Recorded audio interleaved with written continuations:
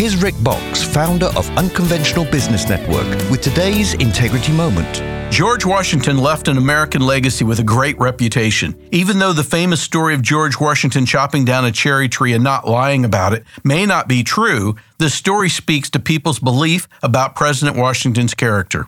George Washington once said, "Associate with men of good quality if you esteem your own reputation, for it is better to be alone than in bad company." 1 Timothy 3:7 teaches about the qualities of elders when we read, "He must also have a good reputation with outsiders, so that he will not fall into disgrace and into the devil's trap."